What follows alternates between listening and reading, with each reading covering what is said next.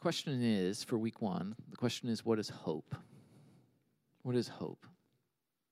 That's the week that we're in. And it's worth asking, where does hope come from? A few minutes ago, we read a passage from Psalm 25 that kind of gets at this subject. And in that passage, the psalmist wrote, "Show me the right path, O Lord. Point out the right road for me to follow. Lead me by your truth and teach me, for you are the God who saves me. All day long I put my hope in you.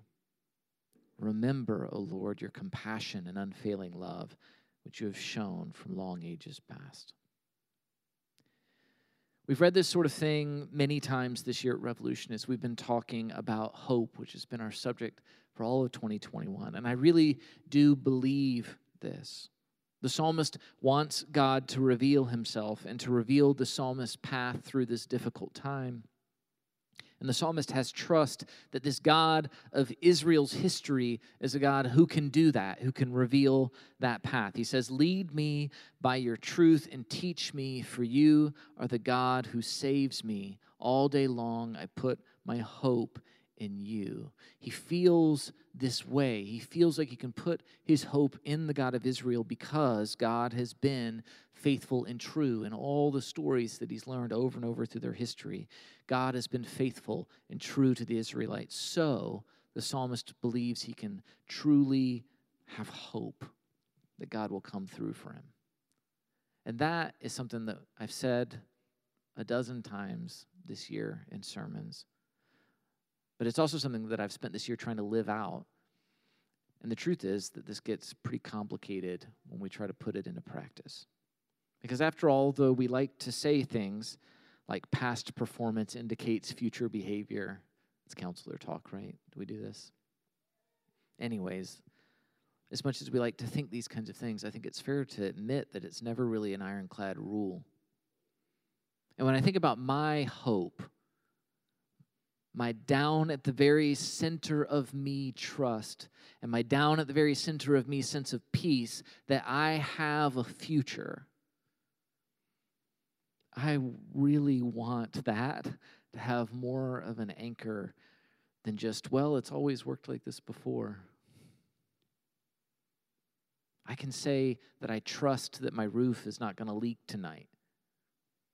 And the biggest reason I have that trust is because over the last 4 years it hasn't leaked. But who knows, right? Maybe tonight's the night. We have a mouse in our house right now. Or maybe we don't, but we had one this week. We had no mice before. Like, maybe today's the day. Maybe tonight's the night. My point is that my hope, this future-looking thing, needs more, I think, than just trust. And I think what distinguishes the two is that hope doesn't just look backwards, it looks forwards. Hope is trust plus a promise. In the following verses from Psalm 25, the psalmist begins to look at the kinds of promises that God has made. At the stuff that God has said that he will do in the future, but stuff that God has not yet done. And he writes this in verses 8 through 10. He writes, "Good and upright is the Lord.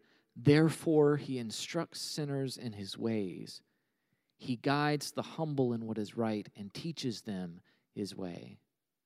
All the ways of the Lord are loving and faithful toward those who keep the demands of his covenant."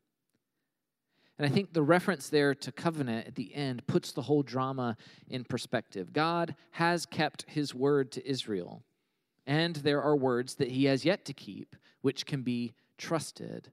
And specifically, the psalmist remembers that God has promised to do this thing where he's supposed to guide the humble in what is right and to teach them his way. And this is something that we've seen in the mouths of the prophets, and it's something that's known throughout Israel, that one day in the future, God is going to take the law that he has given to his people a step further than it was ever taken in the temple, and he's going to bring his wisdom and his justice to the lives of everybody, everywhere. That's the promise.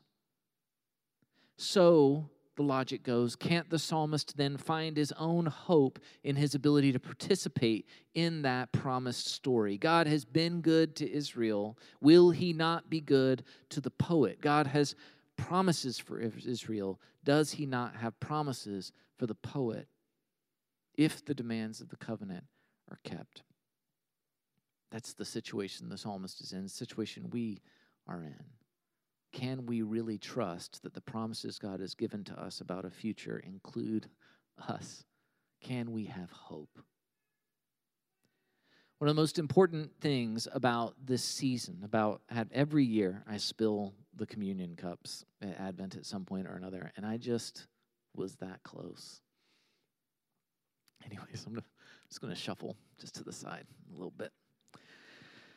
One of the most important things about this season, aside from spilling grape juice on carpet, is that it gives us a chance to shake up. See, even here, the words shake up feels inappropriate at this moment.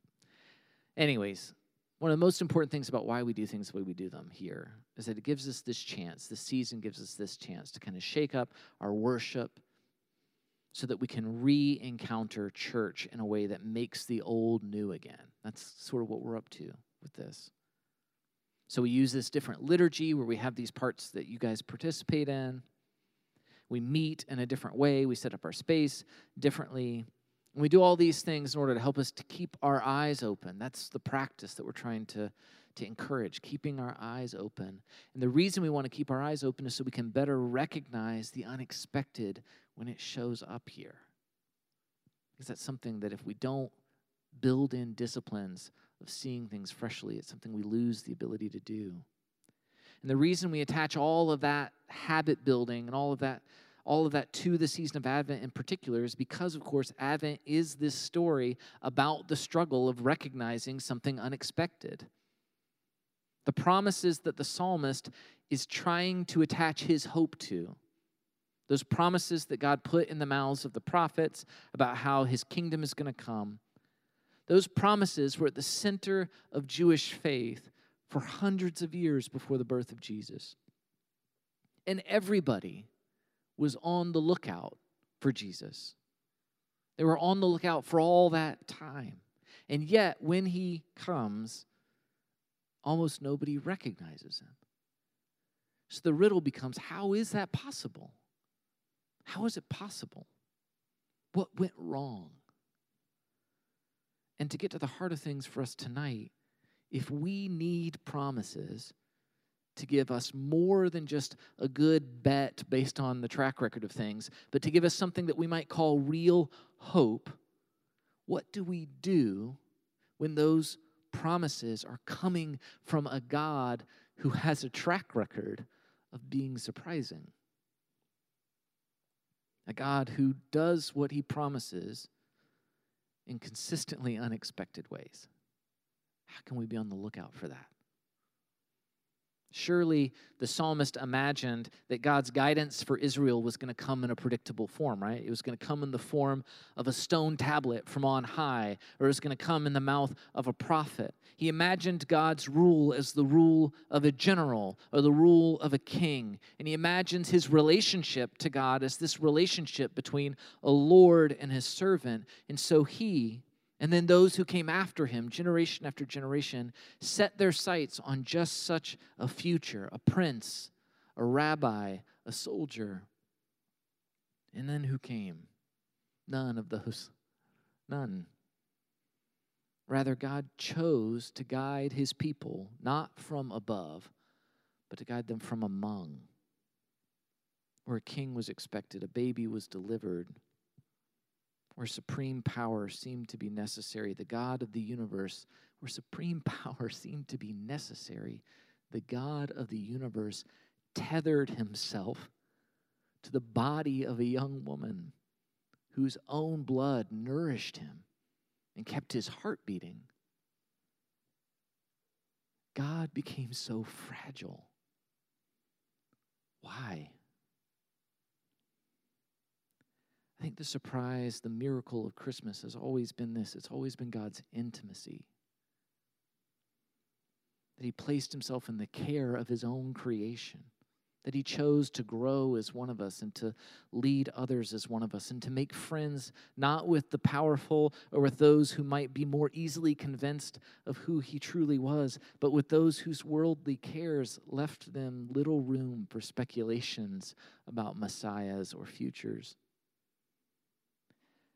The surprise, the miracle, is that when we expected a God of power to prove his authority to us, what we got instead was a God committed to earning his authority. So how unnecessary is that? How strange. And yet that's what we're here for, right? This gift of an intimate Savior who shows us himself which way to go. And I think the conclusion that we have to draw if we're going to stitch these pieces together is that our God is a God with more wild and grand and surprising love and faithfulness than any people anywhere could have ever expected, and we're no different. So here's what I think we can do to tie all of this up. This is the turn of the homily. This is the point. If the surprise of Jesus reminds us that the hope we are looking for might come from an unexpected place, the intimacy of what we get in Jesus teaches us that the unexpected place that we should be looking for isn't a mystery. We don't have to keep our eyes out in every direction at once. What we get is more. What we get is more. It's wherever more might come from. It's whatever more might mean. Because that's actually God's track record. It's extravagance. It's extravagance. Those looking for Jesus for all those years shortchanged just how radical a truly loving God was planning to love his people. They took the God of the universe and shrunk it down into something that would make sense. So as we hope to learn from their story, what can we do? I think we can have the courage to refuse to sell our expectations about God short. I think we can look for more. My hypothesis tonight is that doing this, constantly challenging our own expectations and asking, is God bigger than I think he is? That action is actually what transforms our trust into hope. Which, of course, isn't to say that I have it. When I look at my own life in this season, over the last few months, I can see that my own sights are set so low. My highest hope for this weekend and my time with my family and my in-laws was just that nobody would fight. That was the best I had in mind. My highest hope for my kids is that they won't be disappointed. My highest hopes for our church right now is that we'll just hang on. My highest hopes for the presents under my Christmas tree, and this is not a joke, Meredith can vouch for this. My highest hopes for the presents under the tree for me are new socks.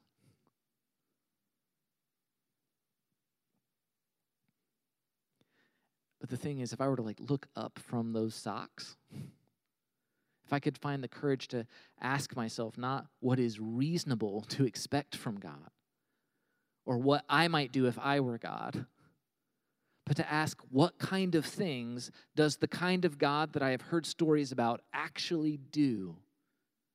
How much would that expectation dwarf whatever it is I have my sights set on? And all of this is a way of asking, what if the reason that we don't see more of what God is doing is because we're looking too low all the time? That we're missing the tree because we keep looking at the trunk? That we're missing the miracles because we're stuck at a scale that values being practical over being a living divine mystery incarnate?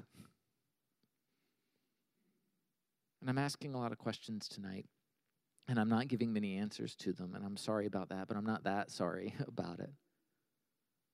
Because I think if we're going to truly encounter hope this Advent, we need to start by making ourselves uncomfortable. We need to start by contemplating what we're not sure of. I think that's the best place to start. We need to have our eyes up, to be looking. We know that God has been faithful, and we know that he has made these great, unbelievable promises. The question is, are we really looking to see if he'll keep them? Are we open to an experience of wonder? Are we prepared to accept something that goes beyond our wildest hopes or expectations? Will we recognize a king in a manger if he was right in front of our faces?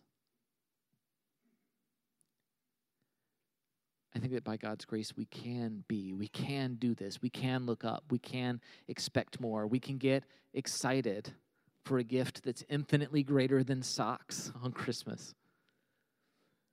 Our skepticism and our cynicism are the things that hold us back from all that.